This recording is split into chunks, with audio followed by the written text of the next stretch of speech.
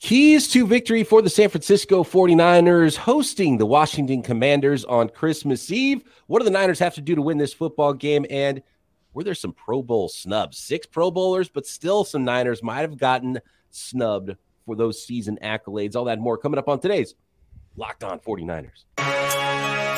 You are Locked On 49ers, your daily San Francisco 49ers podcast, part of the Locked On Podcast Network, your team every day. Welcome to Locked On 49ers. Brian Peacock alongside Eric Crocker at BD Peacock at Eric_Crocker. Thanks for making us your first listen here on the Locked On Podcast Network, your team every day. Today's episode is brought to you by BetterHelp. It's not a crisis line. It's not self-help. It's professional therapy done securely online, available to people worldwide, and they have a special offer for our listeners. Get 10% off your first month at BetterHelp.com/lockedon. Croc, live from the grandparents' house, I believe it is. I'm about to be traveling to my fam as well in Central California. So Croc and I will both be holding it down in the Central Valley of California for Christmas, except actually, Croc, just got the news that you're going to be actually heading to the stadium, to Levi's Stadium, actually, on Christmas Eve for the football game, right? I will be, and I kind of reached out to Twitter and said, hey, it was actually my buddy. He needed some tickets, and the 49er faithful, man, they came in strong.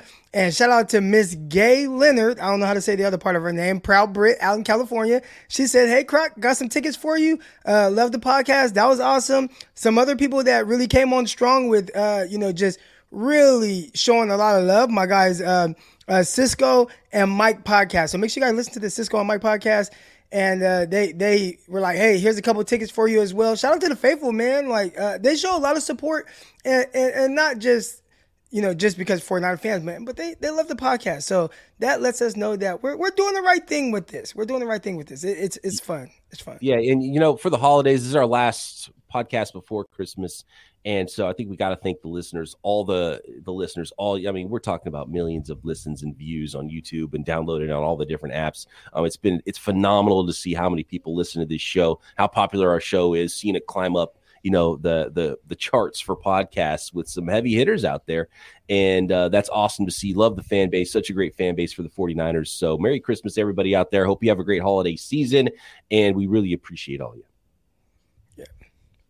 Biggest news today in this one, if we're talking keys to victory, Croc, Chase Young, he's coming back. He's making his return. Torn ACL last year. Chase Young coming back, former number 2 overall pick for the Washington. Wait, was he number 1 or number 2? Number 1. I don't think there was any way he was going to be the number 2 pick unless there was a quarterback in that class, which I don't think there was. Was he number 2? Maybe he was number 2. I can't think of what year that was. Who was in the Chase Young draft? Why am I blanking on I know that? now we gotta look it up. I think he was number 2. Was that 20? But so now if he was number 2, we have to find out why he was the number 2 overall pick. 2020, he was number 2. Why? That is crazy. Why can I not think of who the number 1 pick was that year? I know. Oh, Joe Burrow. Joe Burrow. Okay, yeah. Joe Burrow class, right? Okay, that was Burrow. That class. Young 2, and then it was Tua and Herbert 5 and 6. Jeffrey Okudah was number 3. 3, right? To the Detroit Lions. You had some offensive linemen go over the next few picks, and then I think there was C.J. Henderson, number 9 overall, and you had the number 5th pick was, I believe, Tua. 7th pick was Justin Herbert. 5 and 6, yeah. Tua were 5 and 6 back to back that year, and Joe Burrow was 1. Okay, 6th pick. Okay. Chase Young was 2. Okay, so that would make sense. There's a quarterback in the class, and Joe Burrow, I would assume, has really paid off for Cincinnati Bengals. Oh, and Chase Young hasn't lived up to the billing yet for the Washington Commanders, but he's still, a crazy talented guy. He's a freak of nature, and those Ohio State DNs are freaks, and injuries have hurt him.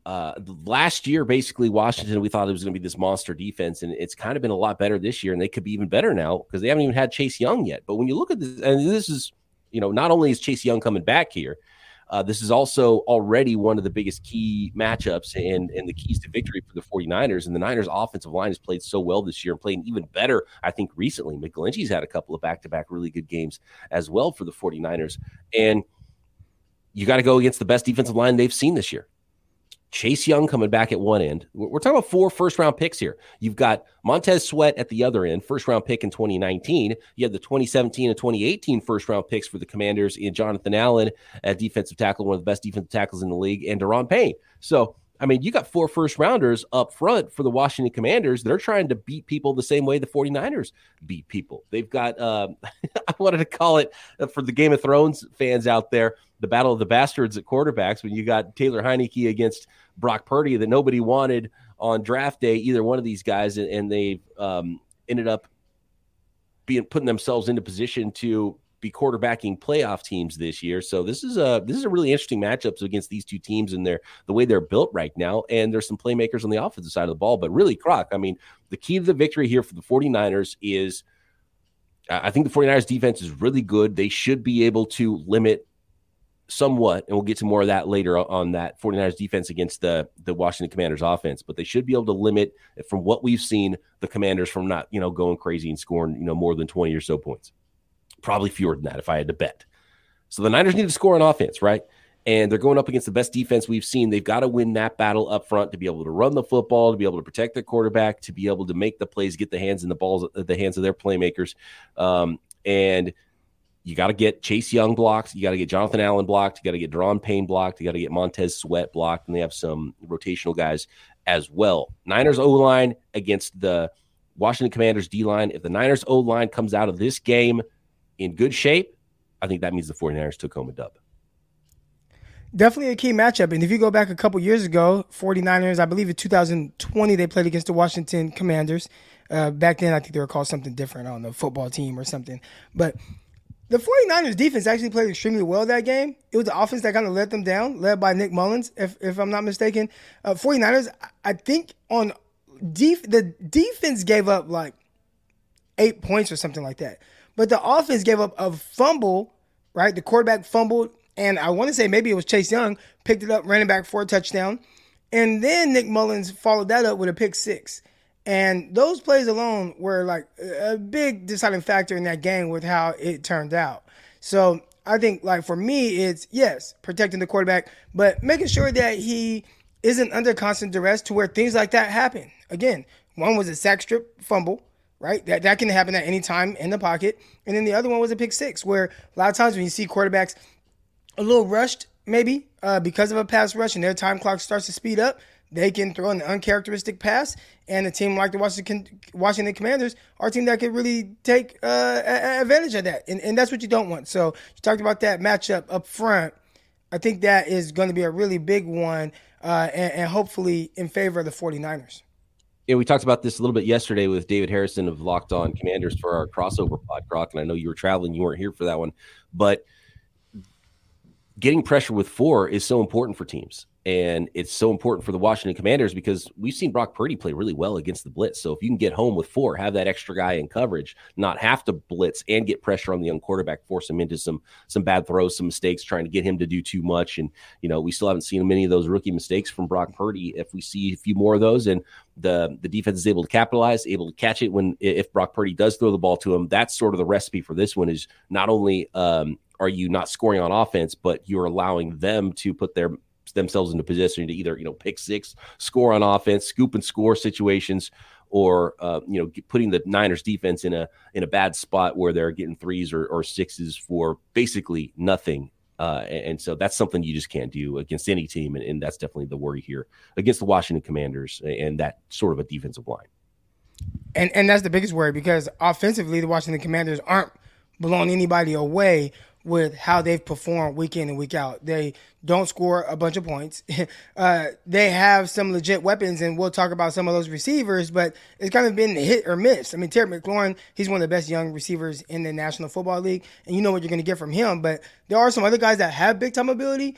Jahan Dotson just had his best game against the New York Giants, so maybe he's starting to come on, but he started the season extremely slow. Well, started fast with 2 touchdowns in the opening game, and then after that, it was very just kind of very pedestrian for a receiver that you took in the first round. So you want to make sure that he doesn't have the game he had last game against the New York Giants, where he went for over 100 yards, scored a touchdown. You don't want him to be as impactful from there. So I talked about 49ers protecting Brock Purdy and make sure that he's comfortable. And I'd say if you flip that around on the defensive line, continue to do what you do and move quarterbacks off of their spot and make Taylor Heinicke have to be the reason why the Washington Commanders win this game. And if you make him the reason, I don't think that he's capable of doing that. Absolutely. Let's get more into that 49ers defense against the Washington Commanders offense, what they have to do there, what to look out for with that matchup on Saturday, Christmas Eve. And we'll talk Pro Bowl snubs as well next. Turo is the world's largest car-sharing marketplace. With Turo, you can book any car you want, wherever you want it, from a community of local hosts. For example, Croc could have found a Turo host that had a Hemi so he could travel across the country, get himself into California. Did you bring the Hemi, Croc?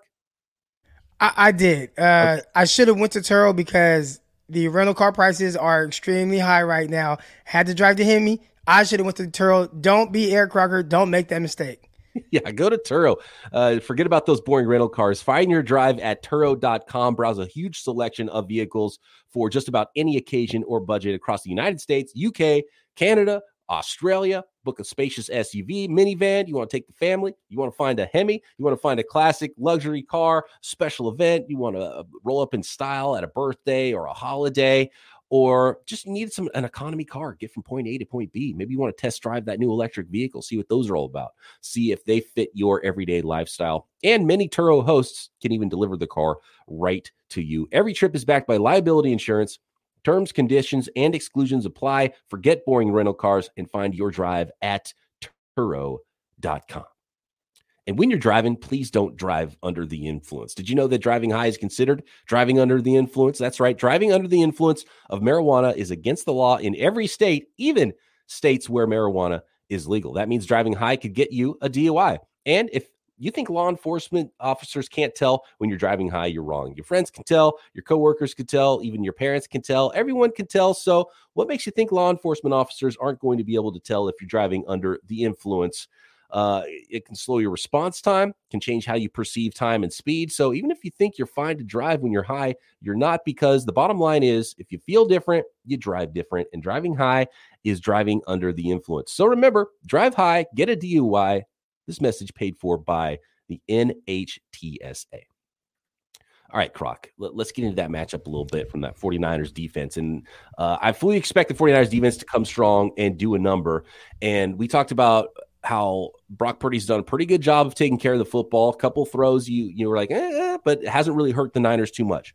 Taylor Heinicke, similar guy, not a big height, weight, speed guy, doesn't have a cannon arm, likes to get out of the pocket, can make some plays, but he has been more prone to making some mistakes, and that's what you want to do if you're the 49ers, force him into those mistakes and get some of those turnovers, because I think that's the big difference in this Niners defense this year versus some recent Niners Ds is they're getting turnovers a lot more. And this is a team that you can get some turnovers from. But Heinicke's also trying to get the ball out to his playmakers. And so I'm interested to hear your thoughts in covering receivers like McLaurin and Jahan Dotson.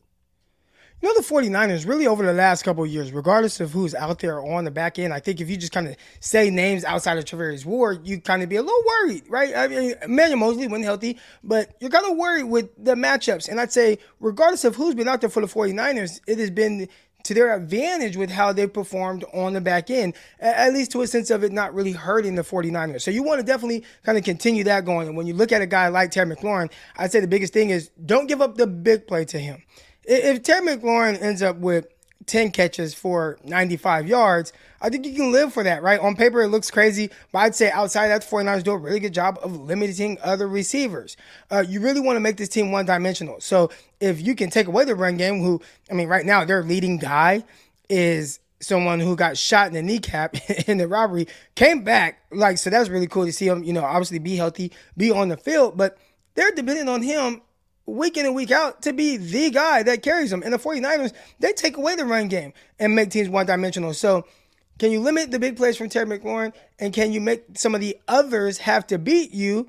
I'm curious to see if Travarius Ward follows Terry McLaurin around. We've seen Ward do some of that to limit some of the big plays from opposing receivers. Watch him do it against Seattle. I did a tremendous job against DK Metcalf. But that's kind of probably one of the underrated storylines. Charvarius Ward against Terry McLaurin, Scary Terry, as they call him. Scary Terry, yeah, he's got a lot of speed, really good player, Pro Bowl player is Terry McLaurin. So that's a fantastic matchup, and I hope they do. Just from viewership perspective, it'd be fun to see if Charvarius travels with Terry McLaurin, watching that battle like we watched with Charvarius Ward and DK Metcalf last week, and then a pretty good matchup of younger players, 5'10", but play bigger in Diamador Lenoir against the rookie Jahan Dotson. And Jahan Dotson's so good at the catch point, bringing balls down, even though he's not the biggest guy. He's really athletic as well.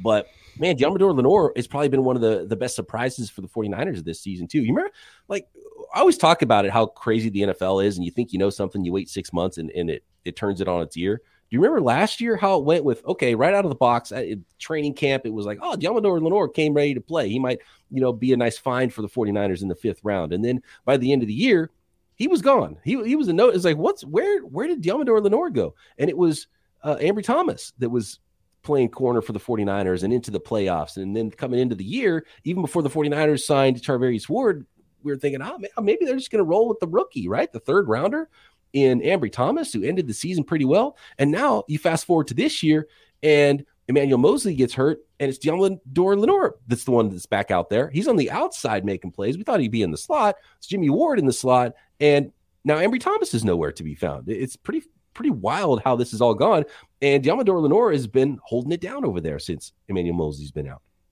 He's been doing very well. And my expectations for a guy who came into the season as maybe the number 4 cornerback is don't be the reason the 49ers lose. Don't be the guy that teams are just able to consistently pick on. And I'd say to this point, he has done well. I can't think of a game off the top of my head where I'm just like, oh my goodness, Diamador Lenoir, oh, they go at him again. Oh, it's 3rd down. They're targeting Diamador Lenoir, right? Like there haven't been those moments, obviously, just like any corner in the league. And I think the 49ers, especially the fan base, the expectations are so high playing and play out because the team consistently plays so well. But cornerbacks, they're going to get beat here and there, right? Show me a corner that doesn't get beat, and I'll show you a cornerback that sits on the sideline the entire game. I'd say knowing that and how hard it is to play the defensive position, there have been a couple of flags here and there, but for the most part, I think you can say, you know what, Diamador Lenoir, he is doing a really good job of filling in, and should have had a pick 6 in the last game. It got overturned because of Nick Bosa tackling the quarterback too hard. But Diamador Lenoir, man, he's been awesome. He's doing a really good job, and I couldn't ask for more from someone who came into the season as potentially your 4th or maybe even 5th corner. No doubt. That's been phenomenal. I want to talk real quick before we get to the Pro Bowl portion of this podcast and maybe some the guys who made it and maybe some snubs for the 49ers here. So Croc, what, just from a perspective of in coverage, you're a former corner.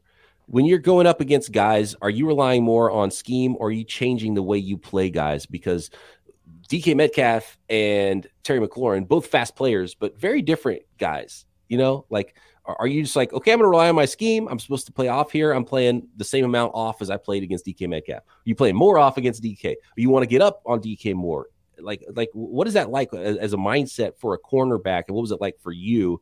And what would that be like for a guy who's traveling with a player and you're facing different styles of players every single week?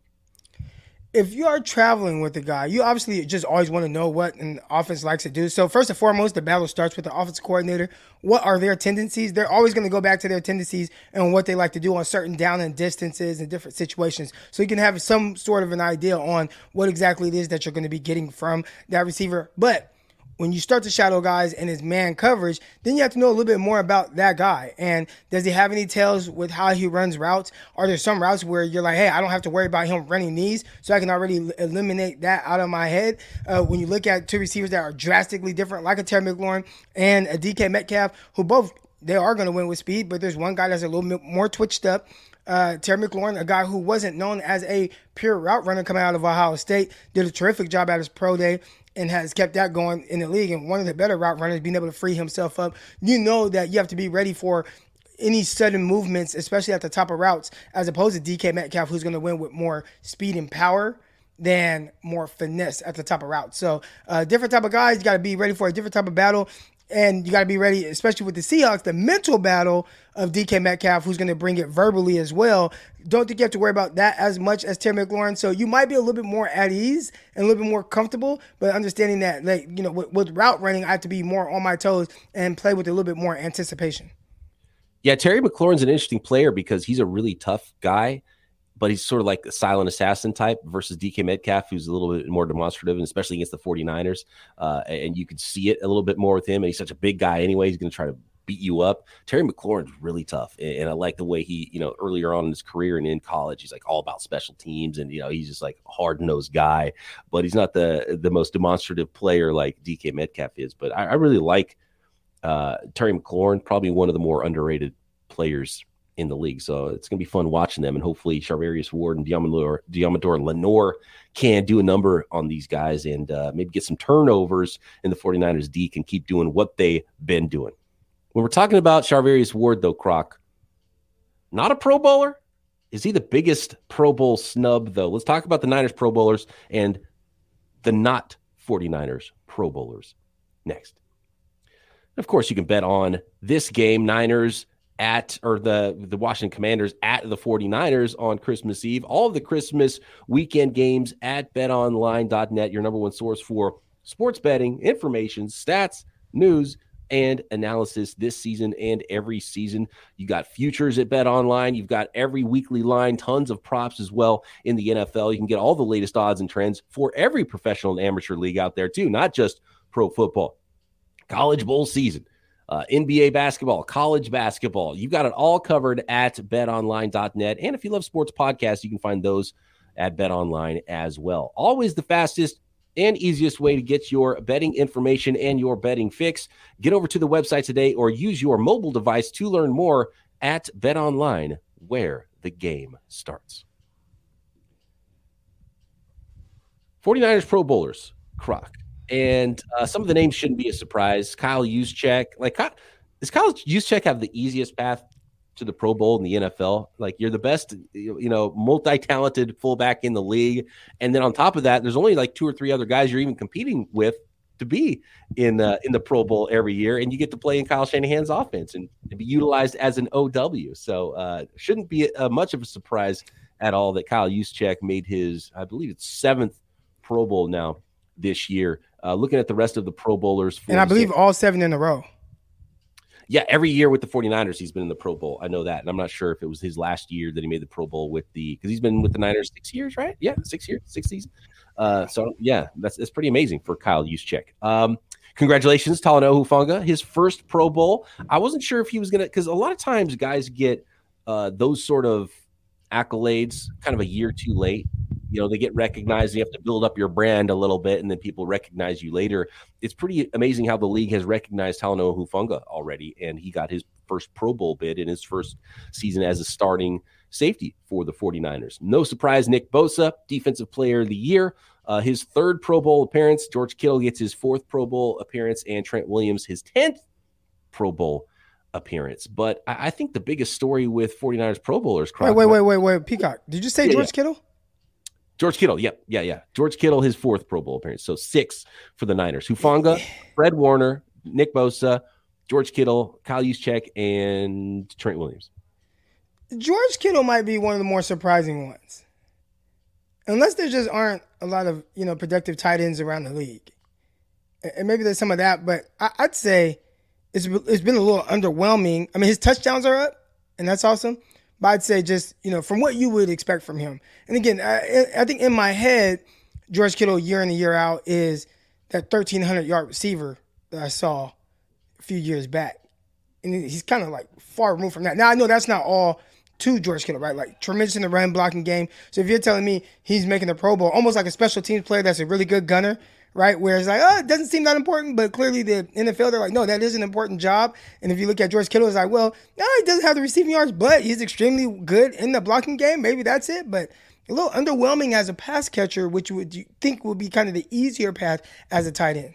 Yeah, his targets are definitely lower than they have been, especially in his record-setting season. But I think it's kind of the opposite of what I just talked about with Hufanga, where he's got the brand.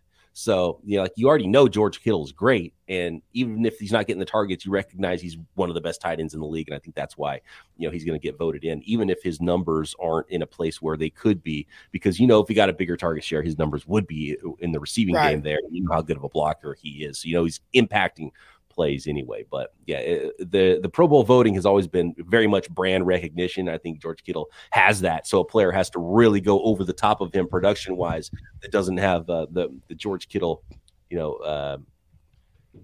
wow factor. He's a dude. He's a top billing player in the NFL, and everyone knows who George Kittle is. Everyone knows his face. Everyone knows.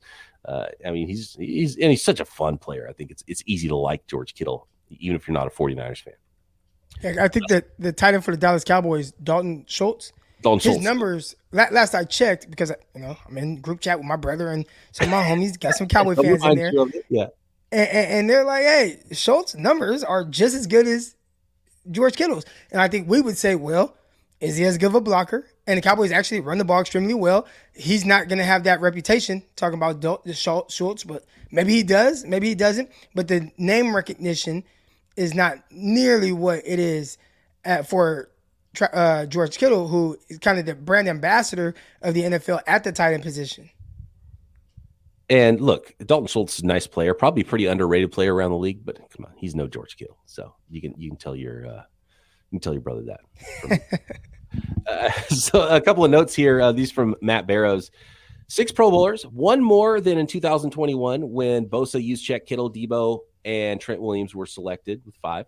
San Francisco's top-ranked defense had 3 members, but Dre Greenlaw, who's come on strong recently, did not make it as a first-teamer or an alternate. The 49ers did have a ton of alternates, though. So my question to you, Croc, is who's the biggest snub in the Pro Bowl from the 49ers? And maybe this is the biggest snub in the entire conference with Dre Greenlaw, Christian McCaffrey, and Charvarius Ward. All 2 of those guys, McCaffrey and Ward, are alternates at least. And the Niners had a bunch of alternates too, and I was kind of surprised by some of those names. Jake Brendel, the entire specialist group, Robbie Gould, Ray McLeod, Mitch Wishnowsky, and Tibor Pepper actually is a huge snub here because he was number 2 in fan voting for long snappers. And he friend of the podcast. And friend of the podcast. Love me some Tabor Pepper. Great dude. And he's a really good long snapper. He did not make it. So that's my number 1 snub. But Dre Greenlaw, not even an alternate. And I'm not surprised. We talked about this before. I was like, well, he's probably not going to make it just because Fred Warner and, it's like, are the Niners is the Niners whole team going to make it on there? So I guess I'm not super surprised, but I think the biggest snub's clearly Dre Greenlaw, not even being an alternate. And then Christian McCaffrey, I thought was going to be a shoe-in because, again, his brand and what he's done with the 49ers and national shows. Everyone's talking about the Niners and the trade and Christian McCaffrey. I'm surprised he did not make it. And Charvarius Ward is just, I think it's tough for corners sometimes as much as any position to build that brand recognition and people say, hey, Charvarius Ward, one of the best corners in the NFL, which I think he is. I'd say out of all those guys, I'm surprised for different reasons for each one and why they're snubbed. Say Dre Greenlaw shouldn't be the biggest one because I don't think he has the name recognition as some of the guys. And when we talk about this, Charvarius Ward, we talk about him a lot and what he's doing. Listen, it took us into this point to mention Dre Greenlaw. So the fans, they took note of it. They tried to vote him in. McCaffrey, we understand that. But Greenlaw, man, what he has meant to this defense and how good he has been.